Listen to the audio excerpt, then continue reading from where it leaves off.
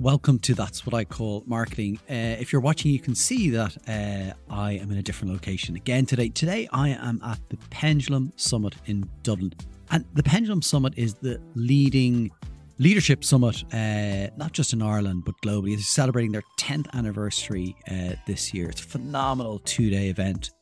And Frankie Sheen, who's the founder, former rugby player, as anyone in Ireland would know, asked me along to the event to speak to some of the speakers. So today is probably less so about marketing, but more about lessons in leadership. And a huge theme coming out of Pendulum Summit this year was around wellness and mental health and well-being, really important topics for all of us. So we're kind of taking a slight diversion from marketing, but really incredible wealth of knowledge shared at the summit today. So I got to speak to some of the speakers today. So you're going to hear short snippets from the likes of Dr. John Gray, who's the author of Men Are From Mars, Women Are From Venus. Also have Running Man Charlie Engel, phenomenal guy. Wow, such energy. And I also got to speak to Dr. Brian Penny, and he is the founder of Change Is Possible. Again, another phenomenal story. Dr. Zoe Wimshurst, who is sports psychologist to the stars. She's worked with the Great British Olympic team, with hockey teams, with the likes of Ronaldo. So she knows a thing or two about getting to the next level of performance. Astasiana, who is Charlie's wife, who was here, and we had a conversation. We said, oh my God, I have to get you on this podcast. She's a phenomenal story. And I just thought it was wonderful to share that with her. And also with the brilliant Niall Breslin, who was sharing his views on well-being, resilience, and how that applies to our world. And like I say, some incredible lessons here for us, just as marketers, as leaders, and a great opportunity to meet some thought leaders. So incredible array of short interviews with these amazing, amazing thought leaders, and just really sound people. Please do rate, subscribe, and review the show. It really helps us reach a whole new audience. And if you want to reach a great community of marketers, get in touch with that'swhatIcallmarketing.com and see how we can help with show sponsorships and content partnerships. Today's show is supported by the Indie List, the leader in providing you with easy access to hundreds of highly experienced marketers quickly and cost-effectively. Visit theindielist.ie to speak to the Indie List team today. Up we have Dr. Zoe Wimshurst, and Dr. Zoe was the sports psychologist for the Olympic team for GB hockey, Harlequins, British shooting, and has worked with the likes of Cristiano Ronaldo, Max Verstappen, and Lando Norris, no less. What's above professor? That's the highest you can get, I think. Oh, is yeah. it? Okay. Professor Zoe OBE. Well, thank you. You're just manifesting the future.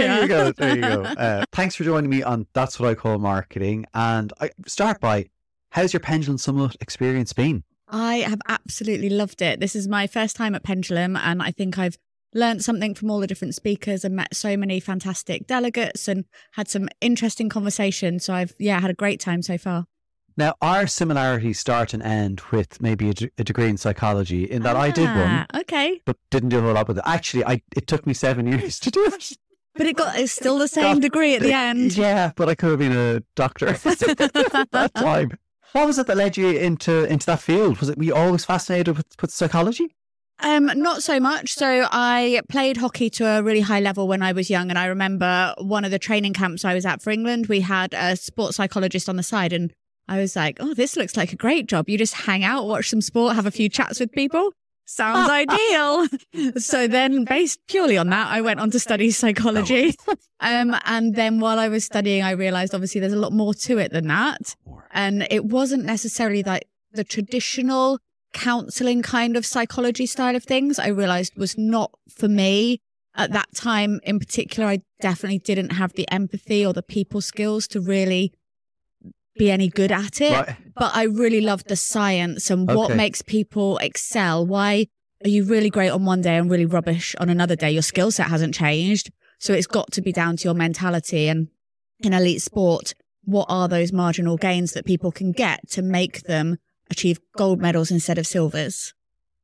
It's fascinating because you look at that, and I even saw an interview recently with Rory McIlroy talking about some of his experiences where he was like leading into the final day of a Masters and it not working out. And it's, he has said it's all up here. Absolutely. It's not like he's lost his skill level. No. He has the same ability on day 1 as he does on day 4.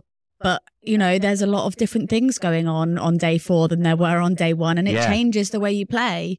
So how do you, because the work you do is obviously kind of not there on the day, right? So like, how are you equipping people to, in those moments? Because I would imagine, I'm not a professional sports person by any stretch of anyone's imagination, but imagine that in the moment, it's hard to kind of then pull back out and get yourself kind of back on game. It really is. So what I specialize in is it helping them use their visual system in the best possible way. But it's really challenging because you do things in training or in the laboratory and it's all very well and good and they can do it perfectly. But then again, you throw the emotions into the mix, the stress, and it makes physical changes to the way your visual system works. Right. So we have to try and recreate that in training in whatever ways we can do. And it's never the same, but you can start to produce the similar levels of response. And so then it's not such a shock in those kind of crucial crux moments. So you're making the underlying core as solid as possible so that even if that anxiety or the heightened emotions in the moment are still going to chip away, but at least they're just kind of chipping away at the edges rather than getting to the core of it. How do people then, I mean, the workplace is, I guess I'm into that, is a fascinating, it's quite like different types of pressure, but can be quite intense. And I think a lot of us can kind of maybe get chipped away at the core. Like, yes. What are things people can do without getting into, doing work with yourself that may not be accessible? What are tools people can use maybe? That's a good question. I think there is a whole different range of things. And I think it comes back to what is it that's chipping away at you? The answer isn't going to be the same for one person as it is for the next person. So some people might be lacking a bit of the balance between their home life and their work. And so, how can they readjust that? Some of it is just, that they're so passionate about their work or things aren't quite going right. So yeah, it's difficult to answer because I think it really does come down to what's going to be right for that individual. And even two people in the same scenario will react to it differently. Right. So they'd need different support or different techniques. You've had some incredible success with some amazing, teams and athletes. How did that come about? Because, you can start with the ambition to get into sports psychology, but then getting to the level you're at is probably doesn't happen for everybody. No, and I think I've definitely just been in the right place at the right time in certain occasions, and some things I still have no idea how it's come about. So, for example, I guess my first kind of big break in the field came. So when I was doing my PhD, I needed people to do my research on, and I'm a hockey player, so I knew lots of other hockey players. So I would do a lot of my research in hockey. And I was applying for a grant or some funding, and I wanted to use the England hockey logo on what I was doing because it would make me sound like I knew what I was doing. So I sent them an email or something, and someone, just, an office person replied saying, yeah, I'm sure it's fine. So I used it for what I wanted and didn't really think anything else of it. And then a few weeks later, I had a message from the person who was at the time the head coach of England and Great Britain men. He was like, we don't let just anyone use our logo. We need to see examples of your work, make sure it's up to standard. And part of me thought, I've kind of used it for what I want. Do I need to get it? Shall I just ignore this email? And then I sat back and thought, no, this is a great example to, share what I'm doing. And so I did. And the head coach called me and we had a meeting, and I ended up working with that team for the next 2 Olympic cycles. Wow. And more than that, while I was working with them, again, I had a phone call one day and from an unknown number, and I picked it up and it was Sir Clive Woodward on the other end of the phone. Wow. And to this day, I have no idea how he got my phone number, but he did. And he said, I hear you're at Bisham Abbey working with the hockey team. I'm 5 minutes away. I'm going to come and meet you for coffee. Obviously, I didn't believe it was actually him. I thought it was one of my friends taking the mickey out of me.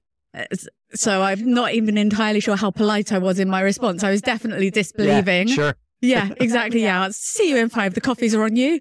But he was there and the coffee was there waiting. And that led to, so he then took over funding my PhD. I went and worked for him at the British Olympic Association in the build up to up in London 2012. And I had the most amazing opportunities working with him. He used to take me to random meetings for all sorts of different things just to kind of experience it. And I think I was kind of his filter on what's actually scientific and what's not a lot of the time. But yeah, so things like that. I don't know how it's come about, but I guess it's about once those opportunities do come, you need to have something to back it up, because I guess if I hadn't, then it would have been a coffee and see you later. But that's not much good. Yeah. But also like even the answering the phone. Do you know what I mean? Like actually taking that call with an unknown number, you know, there at the moment. Another day I might not have done, and then he just, might not have called Moved back. on. You never know. Amazing. What's next?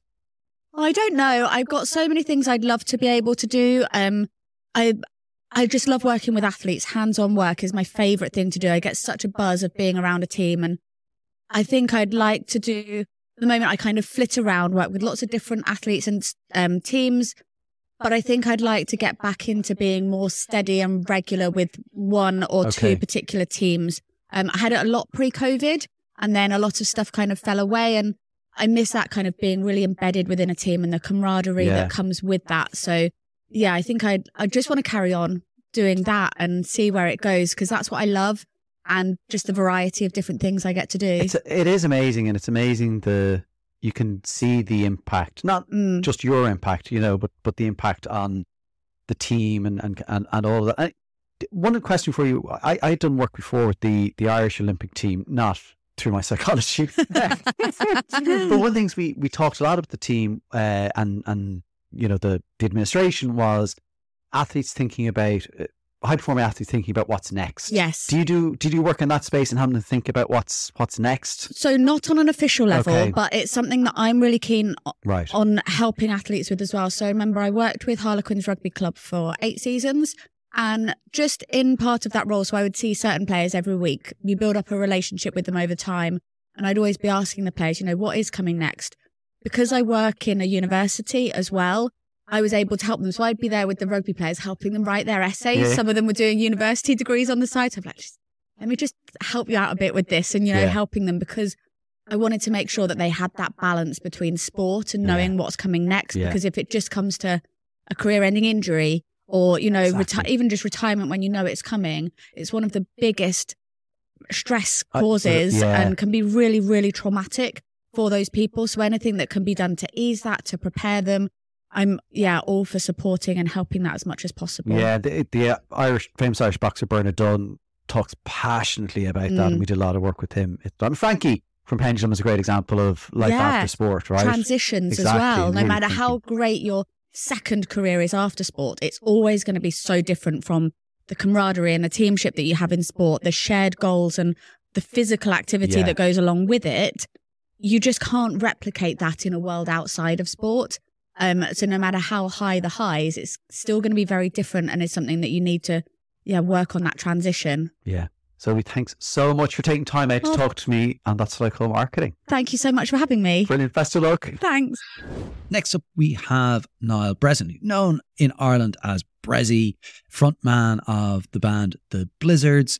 He has been on countless TV shows, and he is well known for his campaigning around the issues of mental health. Thanks a million for joining me on That's What I Call Marketing. How's the Pendulum Summit going for you so far? Going good, yeah. I've enjoyed it. I got in yesterday as well. I've been there for a few days, so I have a bad back, though. I can't sit and watch anything. Oh, really? So, yeah, it's really annoying me. I sit down for 5 minutes, and that big lanky lad who has to get up and make loads of minutes. So I was like, listen, just watch it from the side of the stage. Too much running. Yeah, too much running, too much rugby, too much everything. Batter in the body, yeah. So listen, you're going to be on stage shortly. What are you going to be talking about? What's the kind of theme you're going to get across to everybody?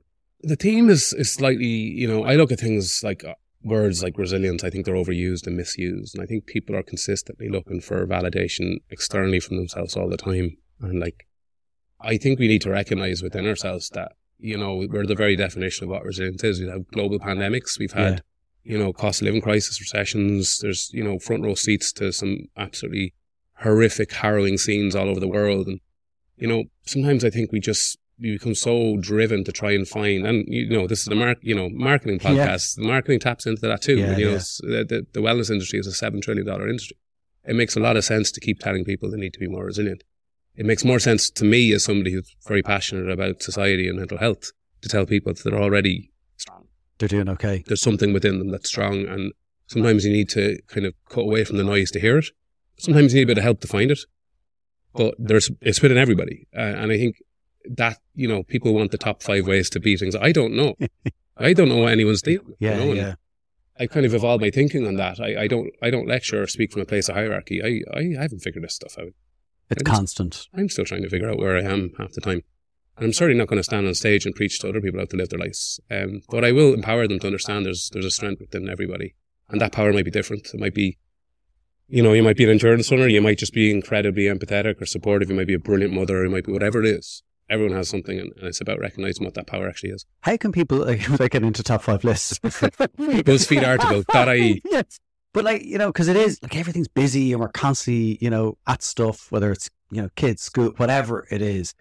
It feels like they kind of have to take those moments to just go, like, how do you stop and kind of go, actually, I am doing okay? Because it's hard, right? I mean, if it wasn't hard, it wouldn't be. I think a skill that we have to relearn in the modern world is rest. I think we have to reframe rest and what it is. I think if you try to rest for 5 seconds and you go on TikTok, you have some lad saying, I went to the gym at 2 a.m. I've done 3 days work before 6 and then I injected some green stuff into my balls. And if you haven't done it, you're not hustling enough. Yeah, you're not. yeah. That nonsense. It's nonsense. It's complete nonsense. And it's, you know, one thing I've learned, I've worked with incredible people, athletes, you know, CEOs, I've worked with musicians, I've worked with people all over the world.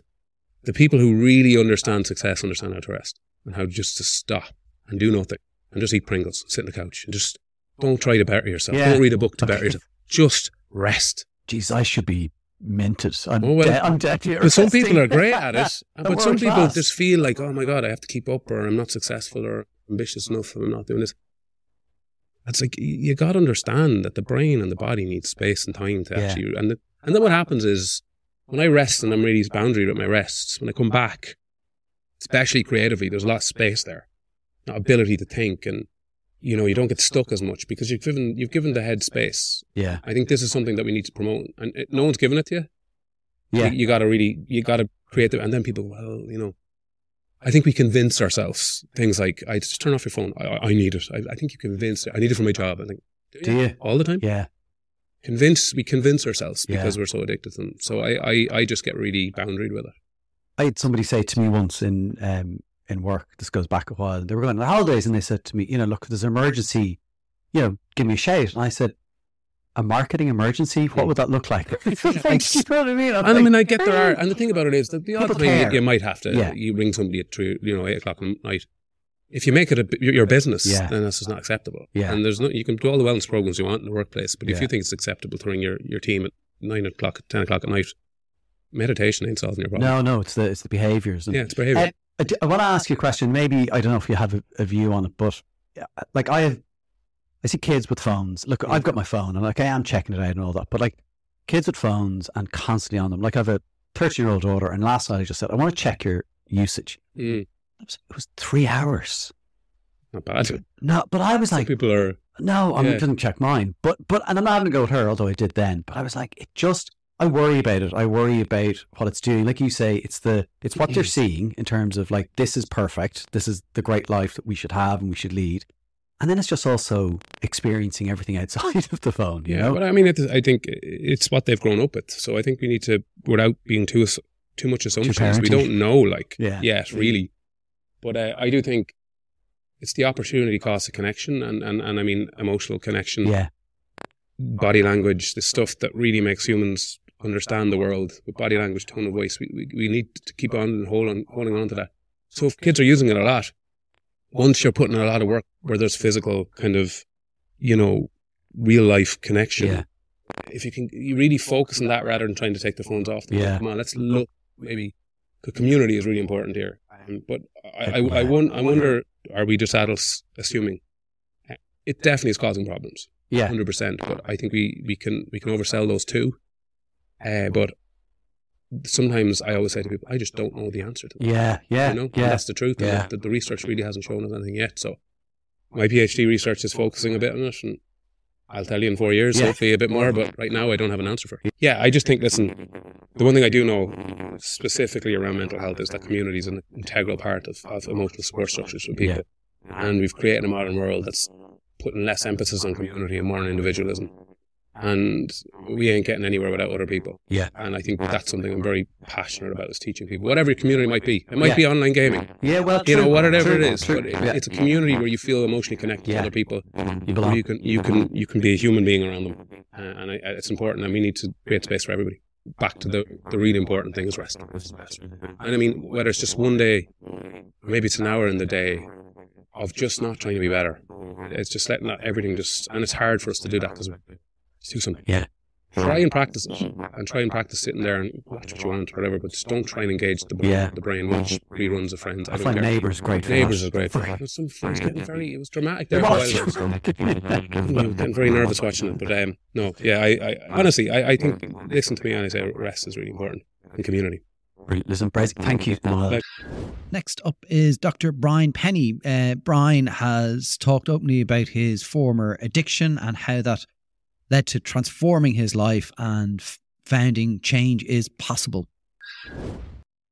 Brian, thanks a million for joining me on That's What I Call Marketing. Great to have you as a guest. Delighted to be here. Listen, Pendulum Summit, how's your experience been so far? God, my experience at Pendulum, it's just been phenomenal. A phenomenal 2 days, but it's like the energy, the good feelings, the good spirit, the good vibes. It's just been incredible. So many great conversations and so much human connection. Yeah. That's what I've really felt over the 2 days. The same with me. Like the energy is just incredible, but it's a calmness. I have found. Yeah, it's energy in a real sort of flowing way, just a real emotional kind of way, in the best possible way. It really was. So tell me a bit about your talk today. What's kind of the key message you were getting across? So the key message really for me is like our feelings, the inevitable challenges of life will pull us away from our North Star to where we want to be. And what we have to do, we have to create a values-based framework as our guiding light, as our guidance system for life, as our true north to bring us where we want to go, to what serves us in life. Because my own personal story, I struggled with addiction for years, and it was because I felt anxious, I had panic attacks, and it pulled me in the wrong direction. So now I live my life with a values-based framework on relationships, connection, which I loved about today. Energy is another core one of my values. So it's just making decisions that align with that. And your Change is Possible is it at the organisation, or it's kind of how you're kind of manifesting it? Yeah, in it's the world? company. Yeah. It's the company. I was, but the first blog I wrote was called Change is Possible. Okay. Here's how. That was many years ago. So I created my company and I called it Change is Possible, and it's really just shining a light on people to create positive change in their own lives. One of the things I thought about as we were talking about kind of the calmness and the energy from today is how it goes out in the world. And this being a marketing podcast, I often kind of think about like the role brands can play in bringing positivity and good to the world. What's your views on that, or do you have any? Yeah, I do, and like obviously when I had my own business, marketing is not something I was historically interested in, to be quite honest. And I, not that I seen it as a dirty, like selling. A lot of people see sales as a dirty thing.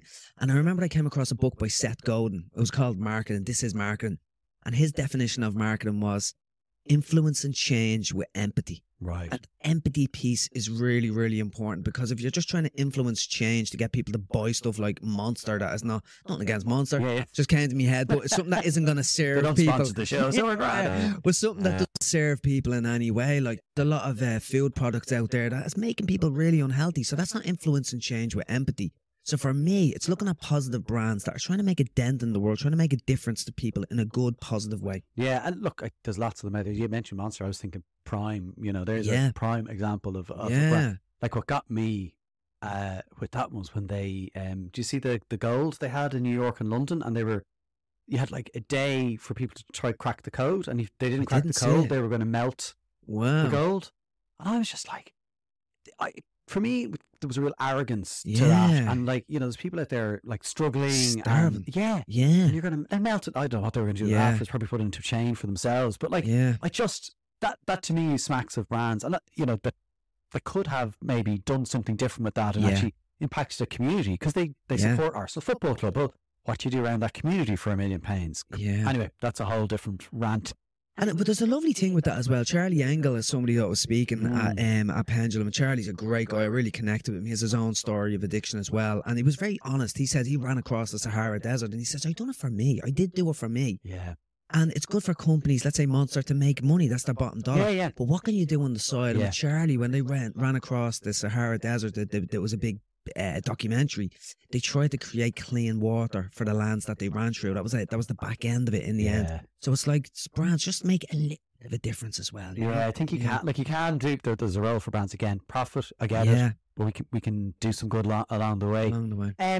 you work with organizations in kind of this area. You know, what are the things you go in and try help people do? God, it really depends. So I do a lot of different things. I'd work with young kids. I do work with kids in Overstown Prison Detention Centre. I work with a mentorship group in Tallaght for disadvantaged kids as well. That's sort of me pro bono work. Right.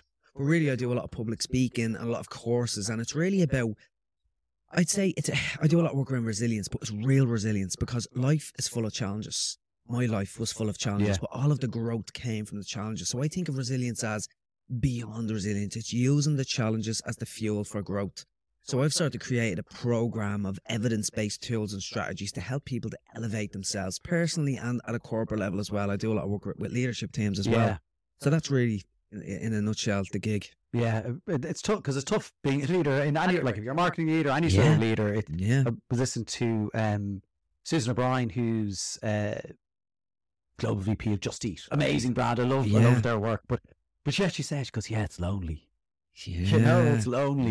You're the one making the decisions. You're the one, and I founded my company, and I'm there. I have a bit of a team around me now, but it's still, I'm the one making the decisions there. And for any leader, people look to you, and there has to be one decision maker, a sole core decision maker. That's just the reality of it, and it is a lonely place to be. And if you look, all the science, the more I explore the science of how people feel good and wellness and physical and mental health, to be quite honest, having good connection in your life, a sense of belonging, a sense of relationships is important. And I'm not saying a leader can't have that. No. There's an element of loneliness within the role as well. Yeah, there was one former head of HR, and he said to me that he was in a WhatsApp group with a load of other heads of HR, because he was like going to them and going, I'm facing this problem. Like, what do we do? Because of that relationship, the community, and what I actually was talking to Rezi, and he said almost the same thing. So, like, what I love about things like this is when you kind of thematically hear things, you know, like, it's right. Do you know what I mean? A lot of people are saying the same thing. There must be something in that there. Before you have a kid, people are like, get those asleep. Like, the eighth person to say that. There must be something in it. Right, listen, thank you so much. Thanks so much. It was an absolute pleasure. Brilliant. Thank Thanks you. a minute. Today's show is brought to you by the Indie List CMO Collective. This service from the Indie List provides you with access to a curated range of highly experienced and talented senior marketing specialists. Visit theindielist.ie to find out more. Next up is Astanasia, who has an incredible story of living in the jungle and her own endurance and how that helps her in her day-to-day life. Asiana, thank you so much for joining me on That's What I Call Marketing. So lovely to meet you. A pleasure. Listen, tell me about your Pendulum experience. How are you finding it? I think it's been a lovely experience, and everybody has been so friendly and welcoming, and the speakers have been diverse. Yes, and of course you know one of the speakers. I do know one of the speakers, People call him Running Man, but I call him Charlie. Yeah, Charlie Ingle is my husband. Excellent. Today's actually our 10-year anniversary. I was about to say, congratulations. Great place to spend it in Ireland, so congratulations. Thank you. Listen, I'm fascinated to talk to you and hear about your story. You have spent quite a number of years in jungles around the world. Please tell me about this. Yeah. Well, first of all, that's my happy place. I'm never happier than when I'm immersed deeply in a jungle, away from any technology and all of that. That's my happy place. But sorry about the microphone. Yeah. With the exception of this moment. This is okay. But so I'm a conservation biologist in broad terms, but my specialty is birds. And I work on conservation projects in wild places. Oh, wow. So I specialize mostly in the tropics. So most of my career has been in South America. And that includes lots of projects in the Amazon jungle. But I got to say, my favorite place is the cloud forest of Ecuador. Wow. That is my favorite place to work. It's one of the most biodiverse places in all of the world, and it's just spectacular. Please tell me, how did that come about? How did you get into this field? I'm fascinated by people's stories. I was inspired as a teenager from National Geographic magazine. And I really wanted to work in Africa. And we call it charismatic megafauna, but that's like elephants and giraffes, these big animals that are so charismatic, right? So I was inspired by those. And in university, I went to study wildlife biology and conservation. And as an upper level elective class, I took bird biology just as an elective. And we had to, in that class, memorize and learn, let's say 30 bird songs and vocalizations. Oh. very intimidating, right? It seemed very intimidating. And for the rest of my class, and all very smart people that do very well, it was so hard. And for me, it just clicked. Like, it absolutely clicked. So me differentiating, oh, this bird is singing this song and this bird is singing this song, it just made sense. So as I went on to my career in wildlife biology, I started getting more and more jobs simply to survey biodiversity by listening versus seeing. And getting to the jungles, that's a very useful tool in a jungle. Because if you imagine, have you been to a jungle? No. Okay. Been to the zoo. So So it's very lush, very dense. So you imagine standing surrounded by huge trees, and there are vines, and it's just, you can't see very far because it's so lush. But what you hear, the soundscape, is miraculous. You know, you're hearing all manner of animals, and there are more birds in the tropics than anywhere. So if I were asked to stand in one spot for 10 minutes and write down every animal and every bird I saw, it would actually be a fairly short list. But if I stand there and I listen for 10 minutes and write down everything I hear, it's like 70% fold more stuff. So I have this kind of, my husband calls it a superpower. Yeah. But to be able to find out what species are living in an area by listening to the area, and then that tells me a lot of information about, I know what should be there and I know what shouldn't be there. So by hearing things like the absence of a sound, even it's like, oh, there's probably something wrong with the water quality here because I'm not hearing the sound. It is a superpower, right? Let's be honest. Because were you musical as a child? Well, it's interesting. I wasn't raised in that way. However, yes, like my grandparents had an organ, and I would go to their house and sit down and just, play by ear. They did a lot of like classic hymns, and I would play some song I just heard in church that day or something like that. And then I remember some Stevie Wonder songs. I was just sitting around, and so that was just a part of my youth that I never really thought about. I never thought of myself as musical. I never thought of myself as having a good ear. Yeah. But as this particular skill developed, and then also I've learned a lot of tribal languages around the world, because the places I work are usually indigenous people, and they don't speak the languages that are, and I love tribal languages. But my husband has pointed out to me that the music ear, and then also linguistically with people, that it's probably all in the same part of my brain, or it makes sense, but I never really thought about it like that. I speak 4 languages fluently, and then I dabble like in 3 other tribal languages. Wow. Yeah. Incredible. Coming out of maybe kind of the jungle, and that must be possibly intense experiences, beautiful experiences. Yeah. How's the learnings from that kind of manifest in your everyday life? Like, how are you, what are things you're bringing into every day? Right. First of all, it's refreshing. You kind of appreciate the things you come back to more when you go away from them. Even turning on a light switch. Yeah. You think you live your whole life and you're used to it, but you go without it for, say, 3 months, and it's like a magic trick, like, oh, wow, I turned on a light. But so it does make you appreciate things. But I do think that whenever you make yourself uncomfortable in life, which the Amazon jungle is uncomfortable. Yeah. It's almost always the first couple of days when you're there, you're kind of like, maybe I should leave.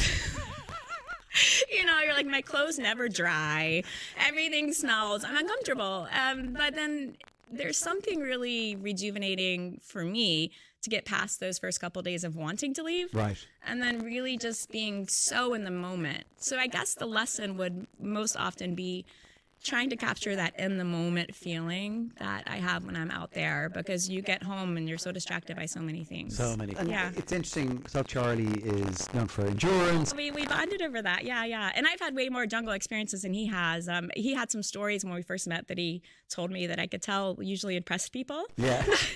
But there was one hilarious one. He told me this very long story of camping in the Amazon jungle. And it just built up, and it led to him waking up in the morning and that there was a tarantula in his sleeping bag. But I thought it was just, I was like, and? I wasn't being rude. I honestly didn't understand that was the point of his story. So I was like, that's like every morning in the Amazon jungle. And so he laughed. He's like, usually people are impressed by that story. I was like, I'm sorry. That's brilliant. Listen, thank you so much for taking time out. Absolute pleasure. All right, take care.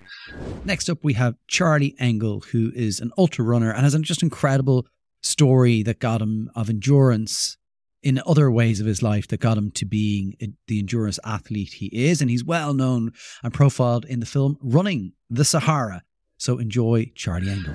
Charlie, thanks a million for joining me on That's What I Call Marketing. How has your Pendulum Summit experience been? Oh, man, I have to say, happy to say that I do a lot of summits, a lot of conferences, and I'm not just saying it because I'm standing here. This has been my favorite event in the last couple of years. Wow. Even. And it really boils down to it's a very well-run event, which is just a nice bonus, but it's more about, of course, the people. Yeah. You mentioned to me that you worked in kind of TV production and kind of creating stories. Can you tell me a bit about that? Yeah, I did. I mean, this is back in the mid-2000s. I got a call from a friend of mine who was a TV producer at CBS, so one of the big ones. Yeah. And he created a show called Extreme Makeover Home Edition, which most people are aware of because, at least in the U.S., it was the number one show on TV for a few years. And he called me and he's like, Charlie, look, you're completely unqualified for this job. I get that a lot. Yeah. But if you don't tell anyone, I'd like you to come work for me. And what he knew was, and it's the meshing of my endurance life to a show where you actually needed great endurance, because it was like in 10 days, we tore down and built a massive home for a deserving family. And my job as a producer was to follow the designers on the show with a camera for 10 days, like 24 hours a day. If they're awake, I'm awake. And so he needed someone that was moderately skilled with a camera, but that really could stay awake. That's amazing. Yeah. Where did the endurance piece come from when you think back to, at what point did you kind of become obsessed with endurance? I did a lot of drugs. So that's where it came from. Staying up for 5 or 6 days in my 20s was a fairly common thing. And I mean, I do make fun of it, but I mean, I had a very... let's say challenging for me and everyone around me decade in my 20s. And I did. Weirdly, I'm built in a way where, I could just sort of get along without much sleep, and I do have an addictive nature. And so me drinking or me doing some drugs was not a good thing. And I think the relationship is more about the fact that I learned during those years how to suffer. I mean, because there was a lot of sort of suffering. So when I quit at 29 years old, when I stopped drinking and I stopped doing drugs, that sort of endurance piece was still there. And I had been a runner in high school, and a pretty good runner even during my years of addiction. I would clean up once in a while, and like running was the thing that I would turn to help me get healthy in the short term. Okay. And then I would kind of go back down the abyss again. That's just the way the roller coaster works for people when you're trying to find your way out of the hole. What I liked is that with very, very long endurance sports is it's sort of a thinking person's sport. It's not overly athletic. I mean, running a marathon which I've done a lot, is a lot more athletic than running 100 miles. I mean, 100 miles is a mental undertaking more than it is. I mean, it's physical. But once you get over a certain point, it's your brain takes over. If your brain is controlling you and telling you can't do this and you're an idiot and why don't you stop, it takes a lot to learn how to ignore that part of it, push the pain aside, and understand that if you take care of your body, you feed it, you drink, maybe slow down a little from time to time, like you can get through almost anything. Interesting, because I'm fascinated with the endurance piece, because not everybody can, you're going to make me correct. Maybe everyone can do endurance, but a lot of people might go, I can't, or it's not for me. But what are the kind of things you say to people to kind of maybe get over that mental block? I think that this holds true not only for endurance sports, but for your marriage, for your business, for almost every aspect of life. We get attached to outcomes. We want what's at the end of the rainbow before we actually travel the path to get there. And the recognition that, especially if you're training for something hard, or you're launching a new business, or you're trying to start a family, these are all things that if you focus on today, if you just focus on what's going on today, you will get to tomorrow, and then you'll get to the next day. But if you are sitting here today thinking about, oh my God, we have a baby due in, 3 months, and then how am I ever going to raise a teenager? It's like, slow down, man, because that's the way people think, because you only have to know how to take care of a newborn. And that's a great way to look at your running career. People are like, oh my God, I want to run a marathon, but I don't think I can do it. Well, you're not running a marathon the first day you start training. Yeah. It's just those incrementals. And if you can take yourself out of that place where you're projecting out into the future and dreading the hardship. Yeah. I think that's the other mind shift too, is hardship is part of life. Yes. We all know that. Yes. Avoiding it is near a impossible. Fool's errand because you're not going to. Yeah. So you can either find some suffering that you want to do yourself, which will help you when the unexpected hard times come. If you've already suffered from voluntarily, then it makes it easier when the stuff comes out of the blue. And when those hard times come, you will have felt what this feels like before. And I always say that it's not about getting through a hard time. It's usually just getting through a hard moment. Breaking it down. When you have a terrible argument with your spouse or partner or whatever, you have an argument with your boss, or you have a terrible run if you're training for something. Like, we take that moment and project it out into the future as if it's always going to feel that way. Yeah. And that's not the way it works. That time will pass, and we just have to allow it and then get up the next day and start over again. It reminds me, I actually said to one of my sons this morning, the Richard E. Grant quote from when, the actor Richard Grant, when his wife passed away. And before she passed away, she said to him and his daughter, in every day, find a pocket full of joy or a pocket full of happiness. And I was like that, because that helps you get over those moments. And you talked there about kind of, thinking about how am I going to raise a 13-year-old. And it made me think as well about some of our listeners and watchers who are, marketing leaders, and like, we want to be the number one brand. Mm-hmm. And it's great to have that ambition, but being able to kind of break it down and say, but these are the steps we're going to take to get there, because making something, I think having ambition is fine, but making it too big and unachievable is hard. Well, and I think sticking to your core principles, either as a business or as yourself personally. If you don't have or don't think you can identify your own core principles or your company's core principles, then you need to sit down and figure that out, in my opinion.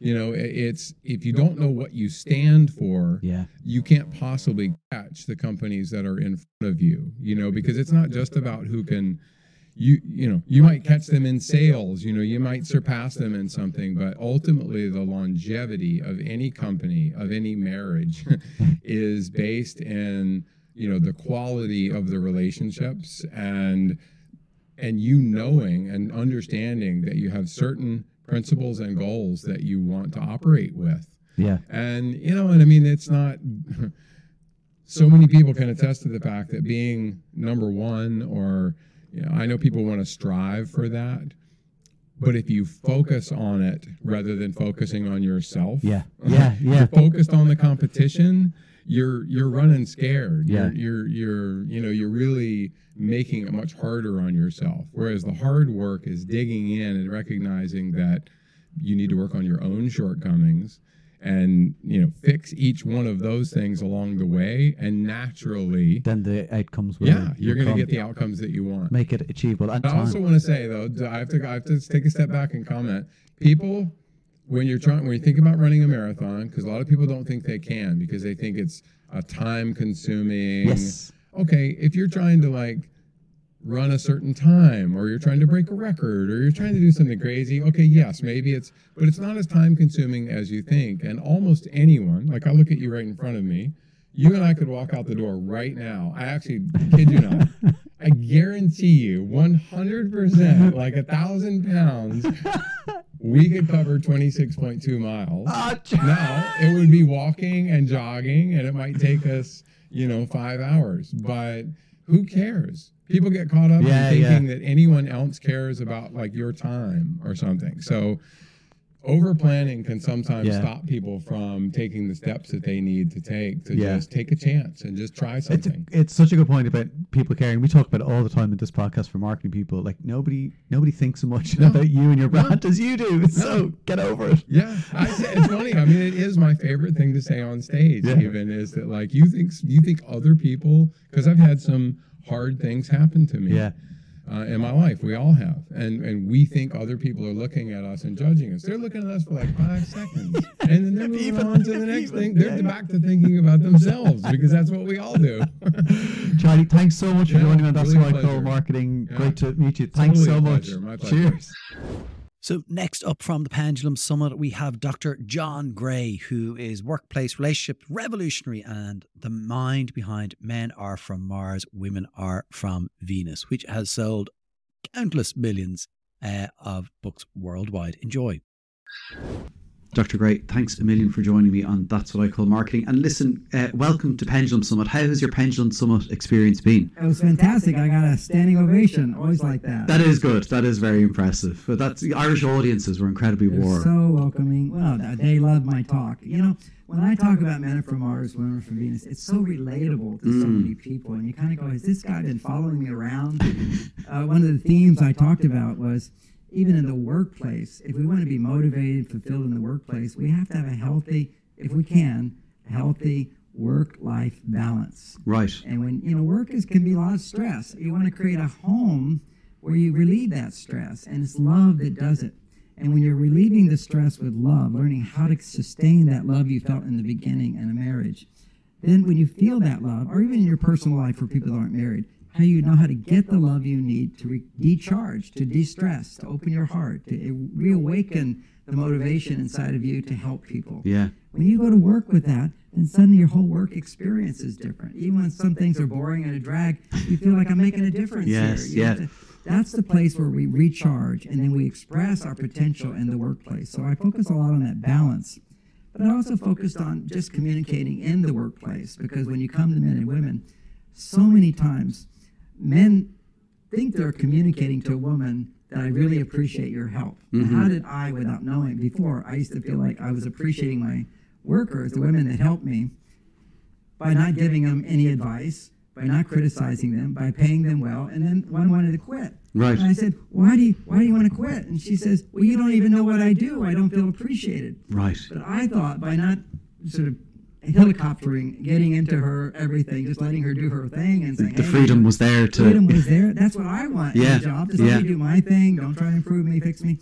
So then she said that. I said, okay, well, give me 2 weeks. And I took 2 weeks to just take 5 minutes more every day, just to kind of know what she's doing, acknowledge, let her talk a little about some of the frustrations and disappointments, some of her concerns. And then she felt she had more of a relationship with me. And then love coming to work again. So these are little things we can do, I talk about. Just little gestures here that men think, why would I do that? And one of the examples is, I can give a concept for women and their biology is every act of love equals every other act of love, big or small. Mm-hmm. So they don't, when it comes to love, you don't say, well, that gets more points, that gets less points. To a certain extent, we do feel that way, but lots of little things. So an example of that, if I give her 50 roses, biologically, her estrogen is going to take a little spike, and then we'll go down.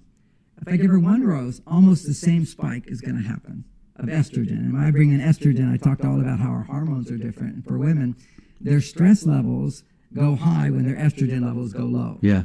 And when you can listen to a woman, talk for a few extra minutes showing interest. It's interesting, people, I think, express those things in different ways. Do you know what I mean? You have to kind of understand that and appreciate it. And no, it's to be able to see through the behaviors of love. Yeah. And the same thing is what a man does to show love might be different from what a woman does to show love.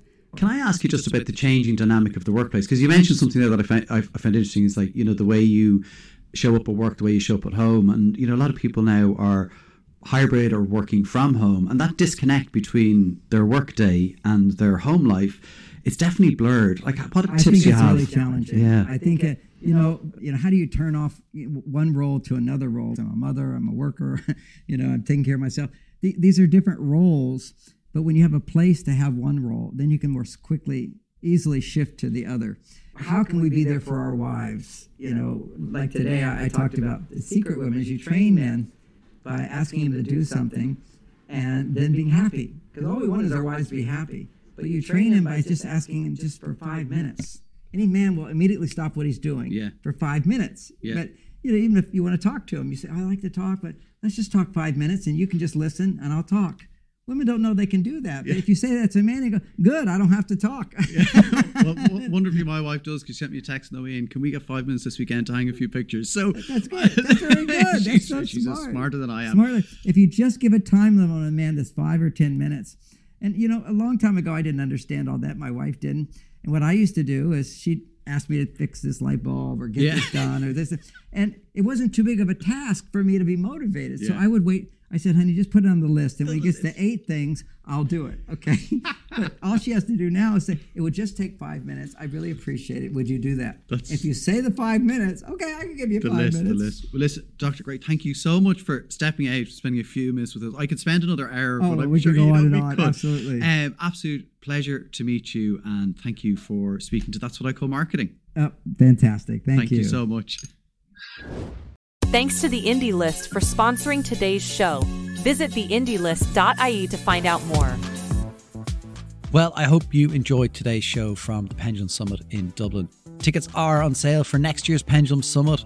Don't wait. They're early bird specials, and you will get to hear from amazing speakers like the 6 I got to interview today. If you enjoyed today's show, please do like, rate, subscribe, review. Choose one. I'm okay with that. It really helps us reach a whole new audience of great marketers and build this amazing community of marketers. And of course, if you want to reach that great community of engaged marketers, get in touch with us at that'swhatIcallmarketing.com and see how we can work together on sponsorships or content partnerships. So until the next episode, from me, your host, Conor Byrne, thanks for listening or watching. Estrogen. And when I bring in estrogen, I talked all about how our hormones are different. And for women, their stress levels go high when their estrogen levels go low. Yeah. And when you can listen to a woman, like talk for a few extra minutes showing interest. It's interesting, people, I think, express those things in different ways. Do you know what I mean? You have to kind of understand that and appreciate it. And no, it's be able to see through the behaviors of love. Yeah. And the same thing is what a man does to show love might be different from what a woman does to show love.